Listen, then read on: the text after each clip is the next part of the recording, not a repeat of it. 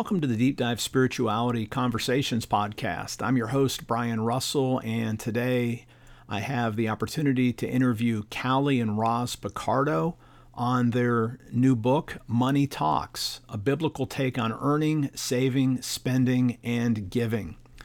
Callie works as the Vice President of Development for United Theological Seminary in Dayton, Ohio. And so she is an expert on finance, on raising money, and on stewardship. And Roz, who was previously on episode 42 for a book that he co-authored with Michael Beck, Roz is a pastor, he's a coach and a consultant. And he also serves a leadership role at United Seminary as well. He is the director of United Seminary's Poli Center for Supervision and Leadership Formation. He works with the Doctor of Ministry program at United and is also the director of external partnership. So they bring a lot of wisdom to the topic of biblical stewardship. You're going to love this conversation. They're able to weave the theology of John Wesley's views of money with scripture and just real practical takeaways. So I hope you enjoy the interview. And again, check out their new book, Money Talks, a biblical take on earning, saving, spending, and giving. And I have all that information in the show notes. And welcome, Callie and Roz. It's so great to have you today. Hey, thanks for having us, Brian. I'm so excited to talk with you about your new book, Money Talks. And can you talk a little bit to let listeners and viewers in on who you are, some key moments in your spiritual journey as a couple that have led you now to write a book together on finances and money? Yeah, happy to, Brian. So Roz and I have been married, it'll be 11 years this summer. And I come from a family where I feel like all my family members work in finance of some sort. So grew up with that strong financial background, but also started with my faith really digging into the Bible, and that having a biblical basis for my finances were so important. So this handsome pastor asked me to marry him, and I said yes, but Yep, there was a prerequisite. He had to go through the Crown Financial Ministries Bible study with me to make sure we were on the same page with our faith and finances together first. And so we did that, and it was several weeks. Yeah, it was over a number of weeks. We were so close to our wedding that we took a 2-week break for our wedding and honeymoon, and then resumed the course afterwards, but had a number of groups from our church join us. Actually, a number of couples. We had one couple that had gotten married right at the beginning of the study. We got married in the middle, and then there was another getting married right at the end of it. And so one particular couple, as we were going through, struggled because they wanted to go on this lavish honeymoon, but didn't have the resources. And so they were going to charge it, put it on their credit card. And so as we were going through the study, they thought, well, what if we pick up extra shifts at work and actually pay cash for this honeymoon and not go on the lavish one, but still go on a nice one. And that really changed their perspective. And it's all through this Crown Financial study that we both went through together. So that was a neat experience. No, that is powerful. I remember Crown, and people use Dave Ramsey. These were these bread and butter tools that folks have gotten away from, and which kind of raises the question, which is always kind of ironic. There's been these ministries. The Bible talks a lot about money, yet as we were even talking about before we even started recording, I mean, pastors still run into money problems. But so, what are some of the common problems that you see really in humans in general, Christians and non-Christians, regarding money and finances? I think the first thing is we often compartmentalize our faith from our finances. And so we think, all right, God, you can have all of this area in my life in these different sections, but not the area of finance. So it's like we accept Jesus as Savior. You save me from my sins, but are you really Lord of my life? And that is from our schedules to our checkbooks. And I heard once said that the last conversion that takes place is the checkbook conversion. And so we have a hard time releasing it. So the concept that it all belongs to God is something that a lot of Christians maybe know intellectually, but have a hard time following. And if it all belongs to God, I mean, you've got to take care of all of it, not just the money that you're giving, in theory, 10%, but realistically, a lot of people aren't at 10%. 10%, they'd have to get a lot of their finances in order to be able to even get there. Yeah. And some people are afraid of doing a budget. They think, oh my goodness, a budget. Like, I'd have to be so constricted in my living. And I give the example, if you have a stack of money and you throw it up in the air and you hope it lands where it's supposed to, it's not going to. A budget's just actually putting the money where it's supposed to go. And then if that doesn't work, you adjust it. But that's the first step, is actually figuring out where the money's going. And then, but most people they just spend without having that conscious intentionality with it. And then the overspending often happens and leads to debt. And then the debt means you're constrained on what you can do long-term with giving, saving, and investing for the future. And I know Christians and even non-Christians that wish they could be more generous, but they don't know how to make it work. I can't think of a person who doesn't want to be more generous, but it's just having a hard time making it work and thinking through and being intentional about that. And so the biggest thing really that's facing Americans today is debt. It's ironic. We all work at seminary, you and Callie and myself. And so we see pastors come out with an enormous amount of debt. Then the parishioners we serve. And then we're trying to get jobs because we hope to go into ministry and get paid for what we've been trained to do. And usually it's not, a role that you're going to get paid a ton of money. So I don't know anyone that says, I want to be a pastor so I can make lots of money. That's not why you go into ministry. And so it's kind of figuring out that debt repayment and how that goes. So something that was formative for me was coming out of seminary with over $50,000 in debt, and starting off as a church planter. I never took any courses in terms of money while I was in seminary. Nobody taught me about personal stewardship really, or even church stewardship. And so I decided, hey, I want to be out of debt. And so what I was challenged to do was make a budget, but not only make a budget, but continue to give and tithe, even though I was in the position I was in. And so whenever I got extra gifts, whether it was Christmas, whether it was birthday, whatever, I would apply extra money to my loans. And sure enough, a few years later, I ended up becoming debt free. Now, I don't know how that happened, but I really attribute that to consistency, study plotting, as it says in Proverbs, and also continuing to give. No, that's a great story. And again, on the podcast, I've talked about my own personal life. And when I had the really difficult divorce, that put me in a really bad financial position. It's been 10 years. And so I kind of just locked in on all everything advice that I could get on the money stuff. And, I'm miraculously almost debt free. It's been that way for like I did it 4 years ahead of my actual plan, because I literally went all in every penny. I'd lived like a pauper to pay everything off and to get myself back into a rebound, take care of my kids, and, still did stuff. But, I'll just testify that, you lock in what you just said, and it's powerful. And one of the phrases that jumped out of your book, Money Talks, was I think it's towards the end, you do a contrast between abundance mentality and a scarcity mentality.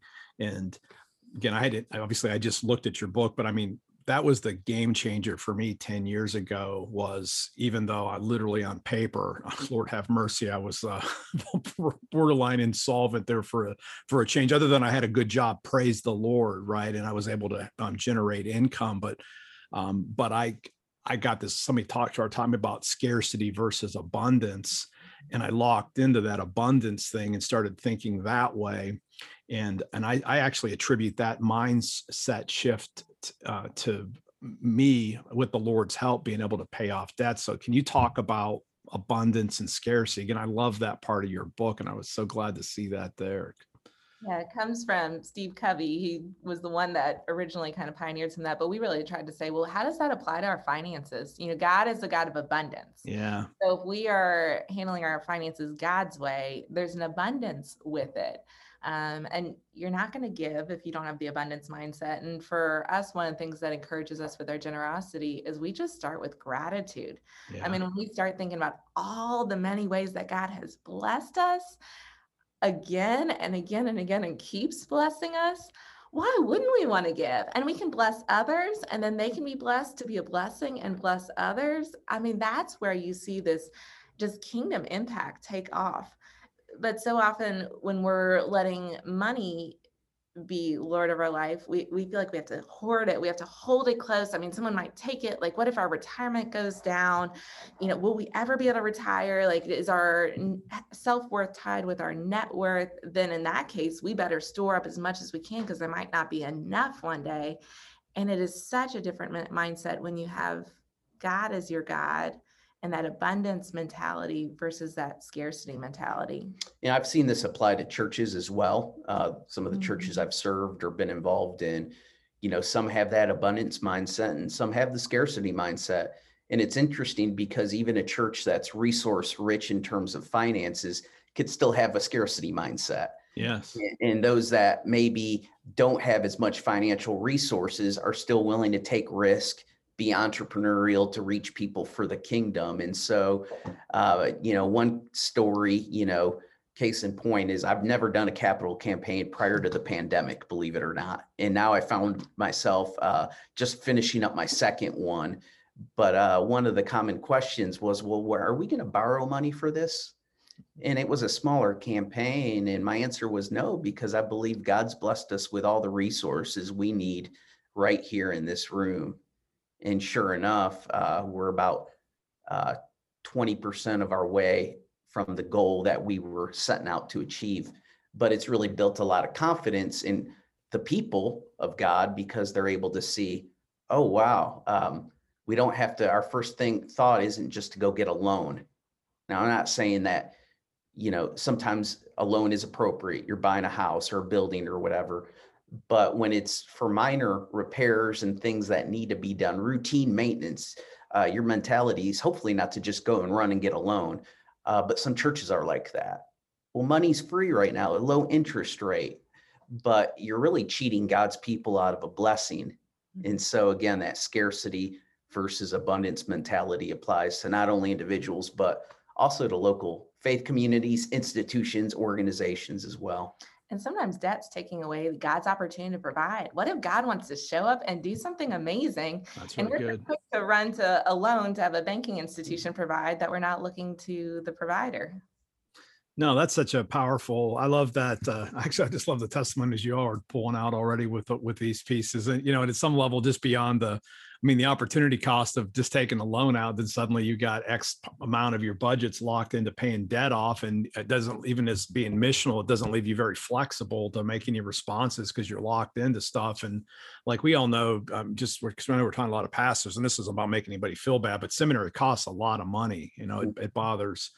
It bothers me. I had some some student loans too, but it was a lot cheaper when I was a student than it is now. But at some level, if we end up having a huge amount of student debt, for example, it sort of limits where you can say yes to go, because you might want to take this job. You may even feel the Lord's in it, but sometimes you think, well, has the Lord in it if I'm not going to be able to pay my student loan payment, right? And that's really hard.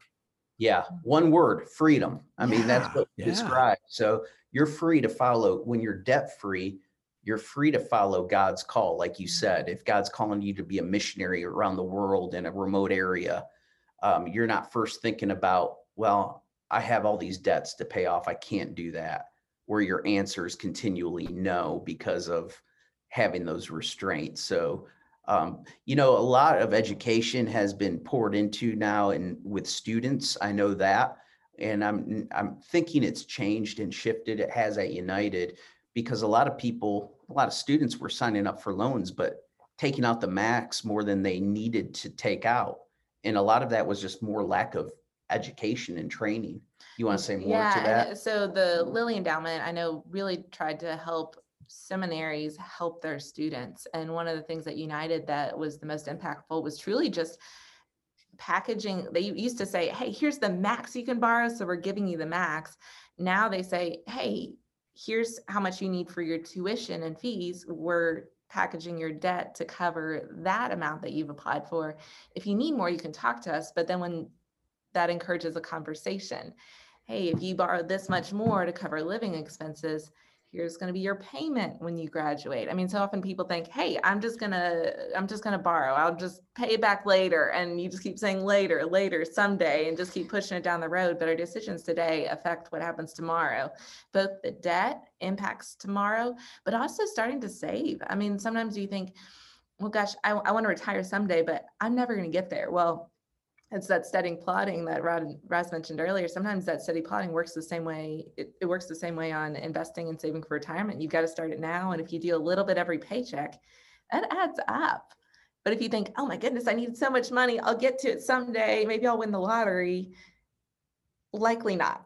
No, You've got to start today. And you might say, oh, I should have started when I was so much younger. Well, I love that Chinese proverb, the best time to plant a tree is 20 years ago. The second best time is now.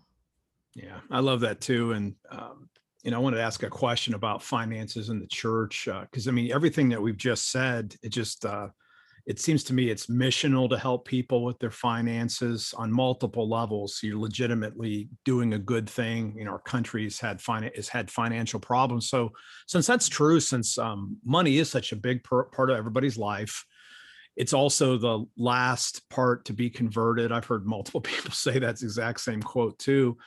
Why then does the church, would you say, tend to shy away from talking about finances, except, when they're doing the offering on Sunday, or maybe doing a stewardship campaign once a year or every decade, or however the community does it? What do you all think about that?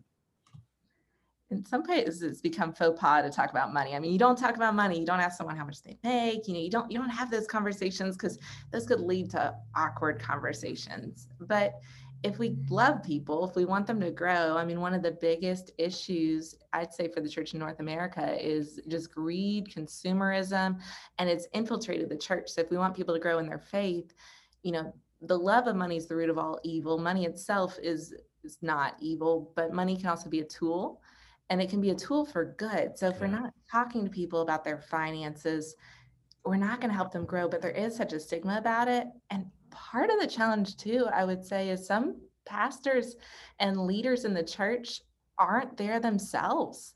And you can't lead someone somewhere where you aren't going yourself. So it really starts with the pastor, the leader of the congregation, leading the way. I remember being at a funeral of an incredibly generous, wealthy woman, and the pastor was sharing how she challenged him in his own giving.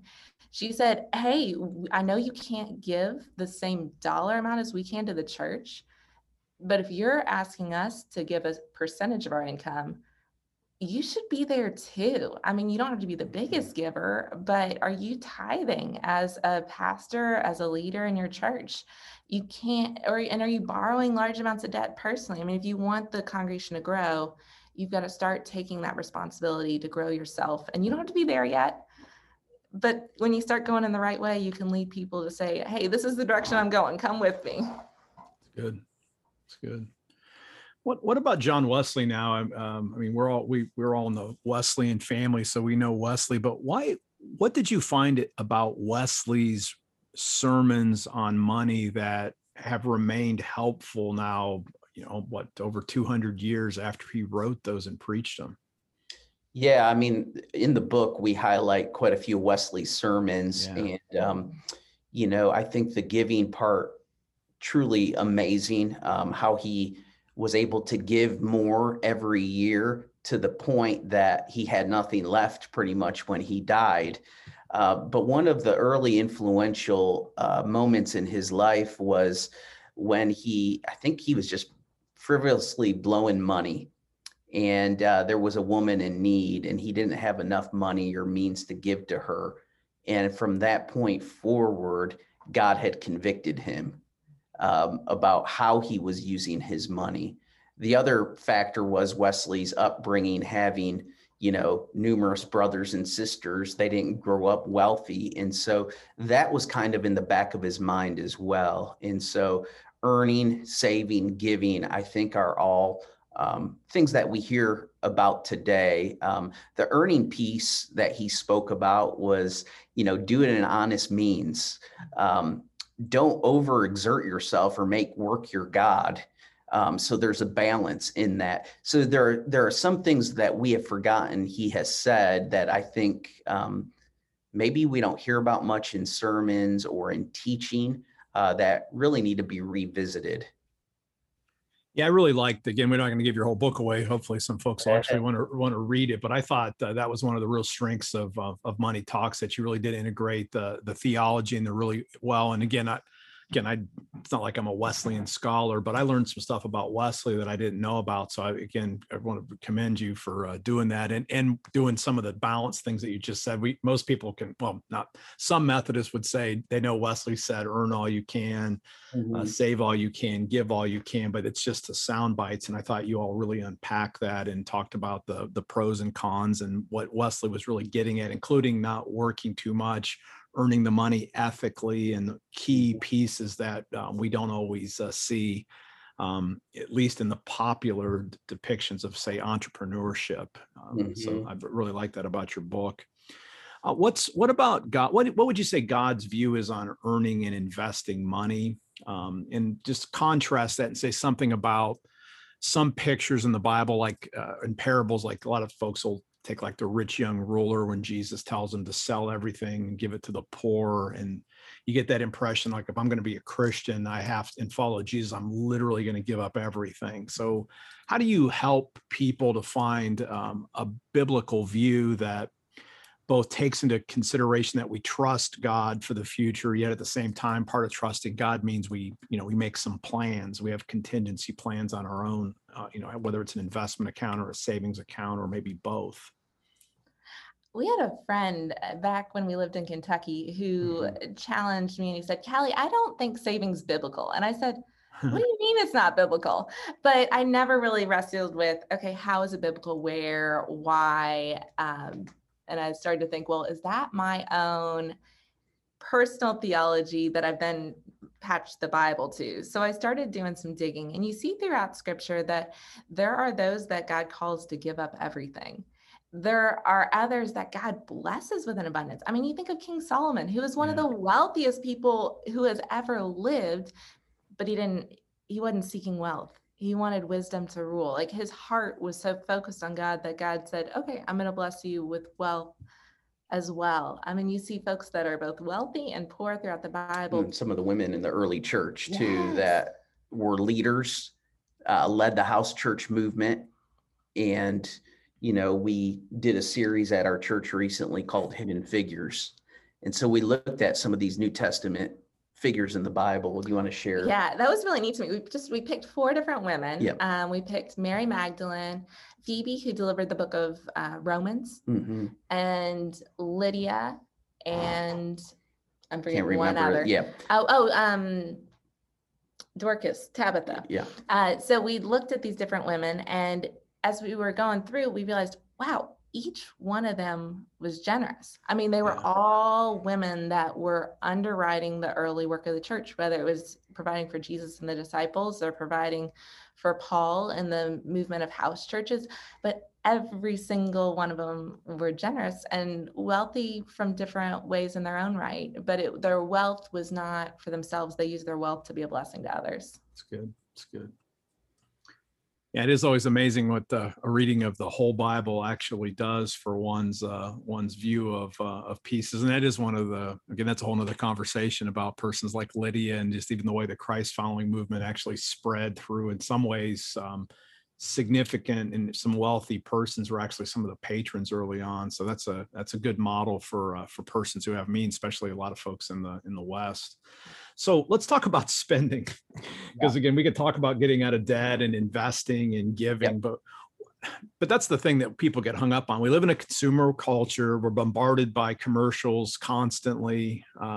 We're basically the objects of marketing probably every waking hour, whether it's our cell phone or it's just pretty incredible. So What does spending look like from a biblical perspective? And what I'll just leave it ended that way and see what you all want to how you all respond to that. And how do we glorify God, I guess, in our spending? Yeah. I'd say spending, it can reflect your values. Yeah. So you can tell a lot about what a person values by looking at their credit card or checkbook statement. I mean, That's wherever they're good. spending their money, if you look at where it goes, does it line up with what you say you value? And that's something I encourage folks when they're trying to figure out their finances, trying to figure out where do they start with the budget. Well, start with looking, where does your money go? But also start thinking, what are your priorities? Like as an individual, not money priorities, but what are your just personal priorities? Are your dollars going to those things? So you say you value family. Well, are your dollars investing in family, or are they being invested in things that actually distract you from having good family time? I mean, maybe you cut one of the TV video subscriptions, but do a subscription to like a family camp or parks, or going on a family vacation together to spend some of that memorable time together.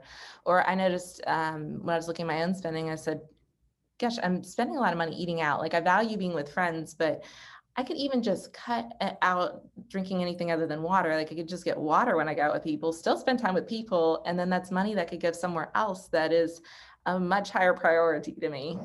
Tell them about the Starbucks story. Oh yeah, I was leading a women's Bible study, and we were meeting at Starbucks because, hey, great convenient meeting location. Nothing against Starbucks. We actually met at Starbucks of all places, so I owe Starbucks to meeting my husband. But we were spending a lot of money there, and one of the women in our group said, "What if we just met at one of our houses, made a pot of coffee, but then took that money we were spending and put it in a jar?" So we just got a random jar. We put money in there every week. We still had coffee and good quality time together studying God's word. But then at the end of the semester, they were all college students, we took that money and we went actually and bought a lot of canned goods for the food pantry at our church. Wow. So we were working together on a common goal for something good, and just being intentional with how we spent our money.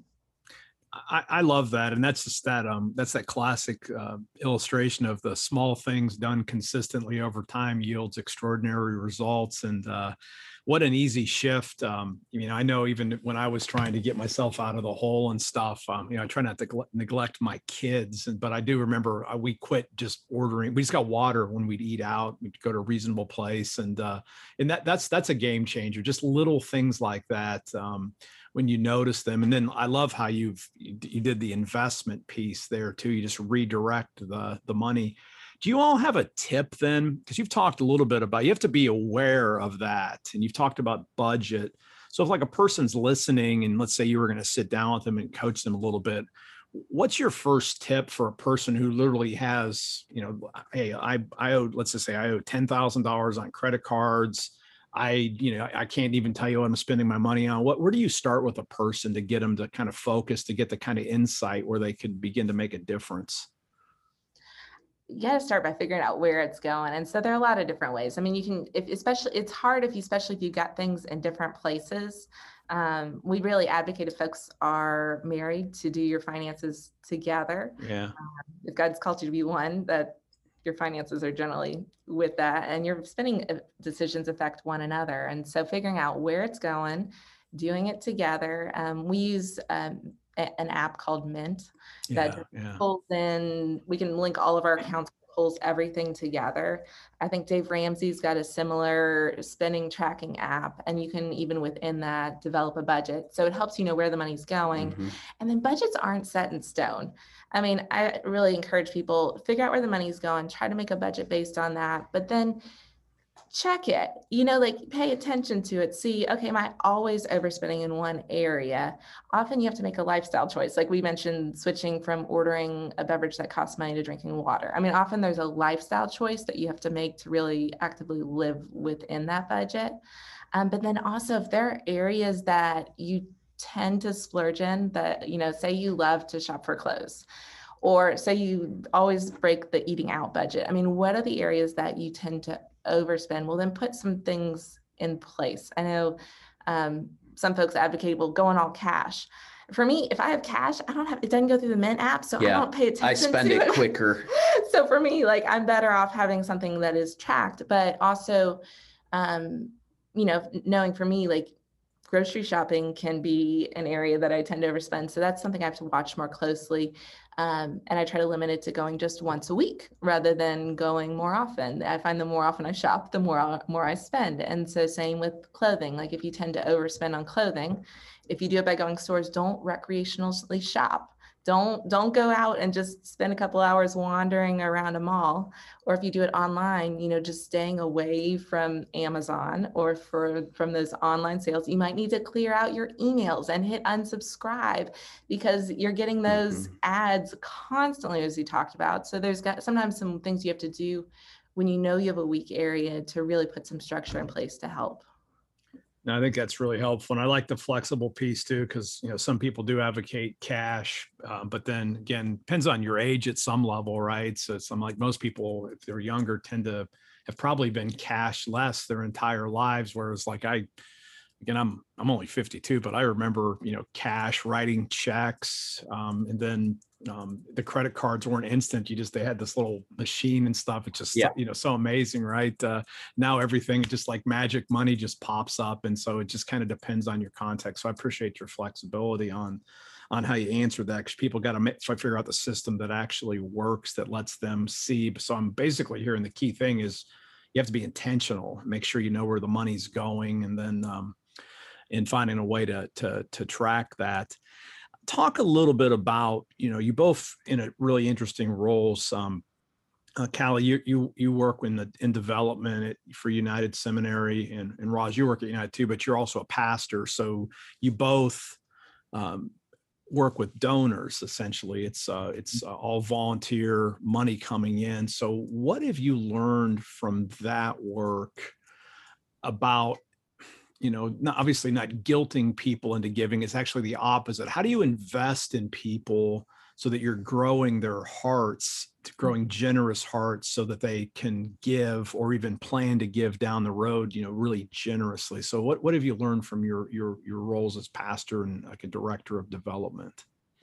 Yeah, I'll start with the church. The church is unique because no nonprofit has 52 Sundays a year to be able to solicit funds. I mean, and so, oftentimes the traditional method during the offering time is just like, okay, now we're going to take up the offering, and there's no thought about it. And so we use those as vision casting opportunities to show people what their missional dollars are doing.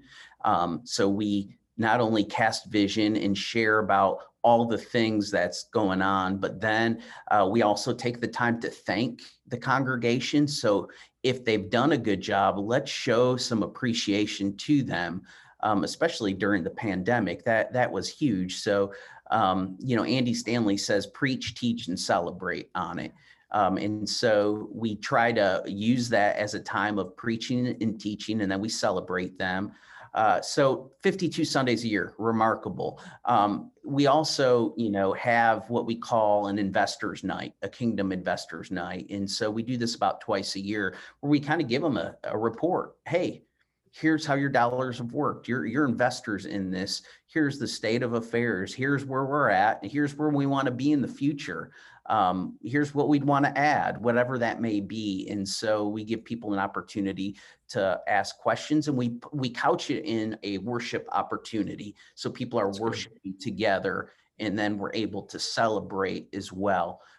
So I think that, and then being able to do handwritten cards to show appreciation. So we send out quarterly statements, which a lot of churches don't do. When people get quarterly statement, it can tell them, okay, here's, maybe I'm not where I want to be, but we, again, we use that as an opportunity. It's another touch. It's a vision casting opportunity as well. And so go ahead. When's the last time you asked someone to give to keep the lights on? Yeah, people don't want to give to a light bill, or even though those things are important, right? Because we can't do it without that, but they want to give toward a vision. And so something that is compelling. And so the role of a pastor, is that vision caster, vision crier, but also you're the one that's ultimately responsible if something goes wrong. I mean, really, we can't bury our head in the sand. In my tradition, being a Methodist, if there's impropriety, the bishop's not going to call my finance person, maybe not, or a parishioner. They're going to call me, and so I've really had to school myself on this. I'm actually working on an MBA right now. I'm about to finish an MBA, and I never Wow. thought I would, but I see the importance of having financial principles and stewardship principles integrated in the life of the church. It has to be holistic. And if you don't understand finances, that's okay. You don't have to. I mean, early on in our marriage, I had a business background. And so Ross would come to me and he'd say, can you summarize this business? Can you look at this with me? And like, what do I need to be paying attention to? And so ask people. And I know there are some churches that say the pastor should know what people give. That is an area that needs so much stewardship. And so I really encourage folks to get some information. I mean, even if it's just, hey, here are the different levels that people give at, and these are the people in these levels. Because if someone's not at a level commensurate with their income, there might be something else, like the rest of their finances might be a mess. Like they really need some extra help and encouragement in that area.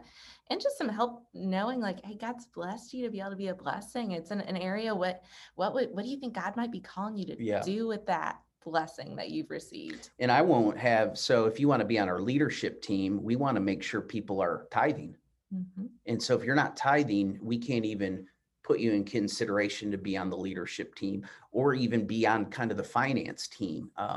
And so for us, that's one of the markers, along with being in a small group and serving in those things. So I can't tell you how many times I've heard a church find out who's giving and realize that the finance team, they're tipping. They're not giving generously. They're just throwing a few bucks in here or there, but yet they're controlling the finances. Mm-hmm.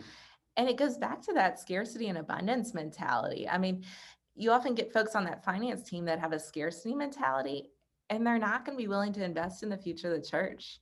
And with that abundance mentality, I mean, that's what you're doing on Sundays is you're casting that vision. You're not, and it's not the ship is sinking. And even if the finances aren't a mess, like don't hide that. There's a way to be transparent, but also to call attention to what God's doing and what God might be about to do. It's definitely a balance there because you don't want to pretend like everything's perfect when it's not. So there's being transparent, but there's also, hey, here's what we think God might be calling us to do here. Here's a way to grow. When I came to United, the finances were not in a good place.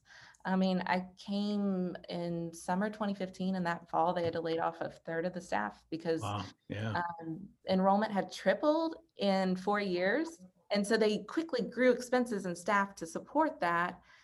When that was probably a season like Joseph had the 7 years of plenty, that they should have been kind of storing some of that away, getting in a better spot financially. But as some of those big graduating classes came through, it created a financial crisis and they had to do layoffs. And we had to raise an extra $1 million on top of an annual fund of about $750,000 in the course of 5 months. Wow. Our president was brand new. I had been there maybe 6 months before, and fundraising is based on relationships. So we started praying, like it all depended on God, and meeting with people as whoever would meet with us, just talking to anyone and everyone, telling them what happened, being honest, but also sharing, here's what we're doing about it. But will you invest in a miracle? Because we don't think God's done with United yet. And we didn't just raise 1 million extra, we raised 1.2 million extra because that is the amazing God we serve. And then but we didn't stop there either. We kept addressing the other issues. You know, we've been working to pay off the debt, and we started a campaign to pay off $4 million left on the mortgage. And with our goal date in October, the 150th anniversary of the seminary, we've got less than 400,000 to go, and we've got a matching donor who's covering half of that. So we're in striking distance. So we're doing some of those same financial principles we'd encourage for individuals, you know, getting the finances, the budget in order, but then working on getting out of debt. And then next we want to save for the future. So how do we grow the endowment for the long-term health of the seminary? balancing we don't want to get so comfortable, like trusting on the finances. I've seen churches too that they're like, oh, well, we'll just pull it from the endowment. Like, no, there's still a dependence on God, a need for generosity. So it's keeping that trust in God, inviting others to give, to be a part of it, making sure every gift is appreciated and thanked. And I would encourage anyone who's like, I don't know if I could ask for money or talk about money, start with thanks. I mean, that is always an easy way to start. Start with thanking the givers. I mean, and often people, if they're thanked, they're going to give more. I mean, if they know their gift made a difference, they're likely to give again. So if you're trying to think, oh, I need to do something in my church or my organization, start with just personally thanking donors and telling them the impact of their gift. Yeah, that's such great advice. And I even know in my own life, to get to abundance, it starts with the gratitude. So I remember the easiest things I just started doing. I've been doing this for years now, but just keep a gratitude journal, everything I was grateful for, even if, and that's so critical, especially when you feel like you're in scarcity, is to practice just the gratitude thing. It opens up so much. I also loved that both of you've emphasized several times, this is my words, but in a sense, financial progress starts with telling the truth. And I've heard you didn't exactly say it that way, but I'm hearing that come out. We don't pretend that things are better than they really are. We don't pretend that things are worse than they really are. We just tell the truth. And at some level, that's the breakthrough point, when a congregation, an institution, goes and tells the donors the truth, lays things out, and then without losing the future. And also love the part, yeah, let's have an endowment, but we still need to give. And, at some level, that's the myth. Everybody wants to be financially independent, but that still depends on a trust and some kind of a future. And at some point, there's probably never going to be a place where you'll have a courage-free future, sort of being in God's kingdom in the eschaton, I suppose, at that point. So I really appreciate the insights that you both just gave. Talk a little bit about, where can people find the book, Money Talks? Where can folks find it? We can find it on Amazon.com, any major book distributor, and MarketSquare.com as well. That's Okay. our publisher.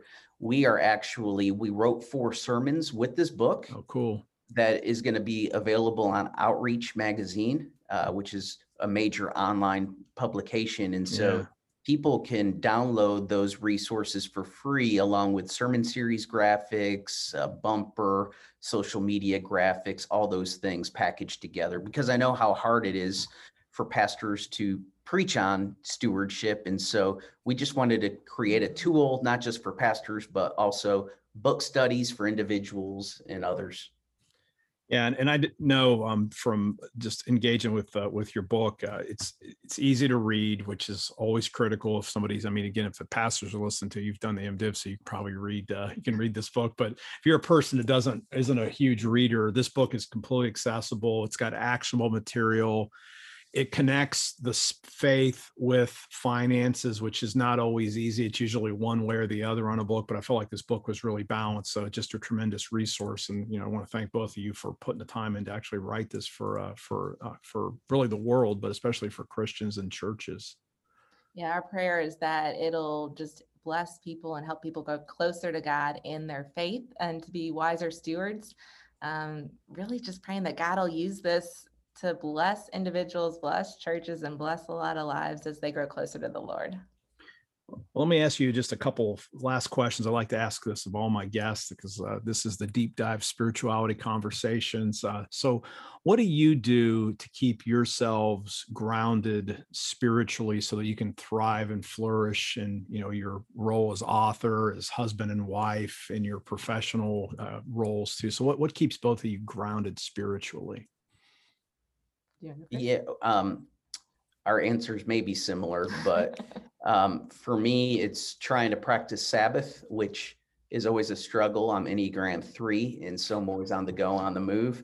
Yeah, so you can relate. So that helps center me. And then something that I started to do in the past year, and Callie's done for a number of years, is practice spiritual direction. And so doing that virtually in this season has been helpful. Yeah, another thing I do is I do a lot of journaling. My mind gets distracted and wanders off when I'm praying. So I will write my prayers because it keeps me on track more. And if, that helps me grow deeper. Another thing that we've done to help us navigate it is we're trying to get date nights back in. We have 3 young kids. Our oldest is 4 and our youngest just turned 1. And so the youngest was born a couple months into the pandemic, and it just felt like date nights went out the window. And for us, God uses us in ministry a lot together. In fact, we started a podcast, the Better Together podcast, because that was my prayer when I was single. God kind of threw out all of the, he must be so tall and, must be Southern because I was from the South and I needed a Southern gentleman. And of course I married a New Yorker, but that just had me throw all of those requirements out the window. And my prayer just became, God, if I'm supposed to get married, help me to find someone where we can serve you better together than we can apart. And so it's been cool how God's used us. We're both at United Seminary. We both do a lot of, Roz is on staff at the church. I'm on the preaching team there, but we do a lot of ministry there. And then just with this book, it's kind of flowed out of that. So with that, we can do so much working together that if we're not investing in our marriage together and our faith together as individuals, but also as a couple, that can be a challenge. So we're working those date nights back in. We're cutting them monthly. We're trying to get them more often than that, but that's another piece of it. No, that's good. Obviously, I'm a Tuesday afternoons, my wife and myself's date night. Again, we have it easy because we do share 6 kids, but the youngest is 20, so we are okay. But that's definitely a challenge, and it's a good testimony too that even when you do have young kids, you still got to find a way to stay connected. So I'm just glad you all said that. So how about a couple of books, a piece that have impacted you outside of the scriptures? What have been some books that have helped you either spiritually or understanding stewardship better? And you can answer in either category or both. I'd say on the stewardship side, we mentioned the Crown Financial Ministries Bible study. And if you don't want to do the Bible study piece, I think the book that goes with that is called Your Money Counts by Howard Dayton. And then The Treasure Principle by Randy Alcorn's another good one, again, on faith and finances. And if you're in this role of fundraising, I love The Spirituality of Fundraising by Henry Nouwen. It's a quick read, but it really gets to the heart where fundraising's not the dirty work. It's not like this terrible job. Like fundraising itself is ministry. Mm-hmm. And so those are some of the ones on the finance side I love. You might be able to add more on just the different ones in faith in general. Really, I mean, I know this is cliche, but I got more out of reading Wesley's sermons and preparing for this book than I did anything else. So I would say that's a great starting point for folk to really dig deep, is to look at that. And then if you want to look at some modern stuff, you can look at like Verizon's stewardship, that's kind of a stewardship consulting company. They have great principles though. And what's the other one that Generis as well? Generis. Yeah, Generis. You can provide some great learning tools, from consultants, top consultants that help work with churches. So that's really good. And again, this is an area everybody can do better in. And to me, this is, those of you listening, if you're, if a pastor, I've always thought if you wanted to plant a church, if you do recovery ministry to help people break out of addictions, if you do debt management, financial planning, and then if you just take care of the local school, you can always have a really impactful ministry. And obviously this whole conversation's been about one of those triads, which is getting the money right. And again, so grateful for this book, Money Talks. Hope everybody takes a look at this. And also, I guess, give us a website where they can connect with you. You talked a little bit about where to find the book, but if somebody wants to reach out and say, hey, we'd love you to come talk to the church or our Bible study group about money, on Money Talks, are you all available for that? And how would folks get a hold of you? Yeah, they could reach out on rosariopicardo.com, and that's for both of us. We'll have to change the URL at some point, but Rosario, Rosario, Picardo.org. Okay, cool. All right. Again, thank you both for sharing your gifts with the world. So grateful to have you on today. Ryan, thanks for having us. It's been joy.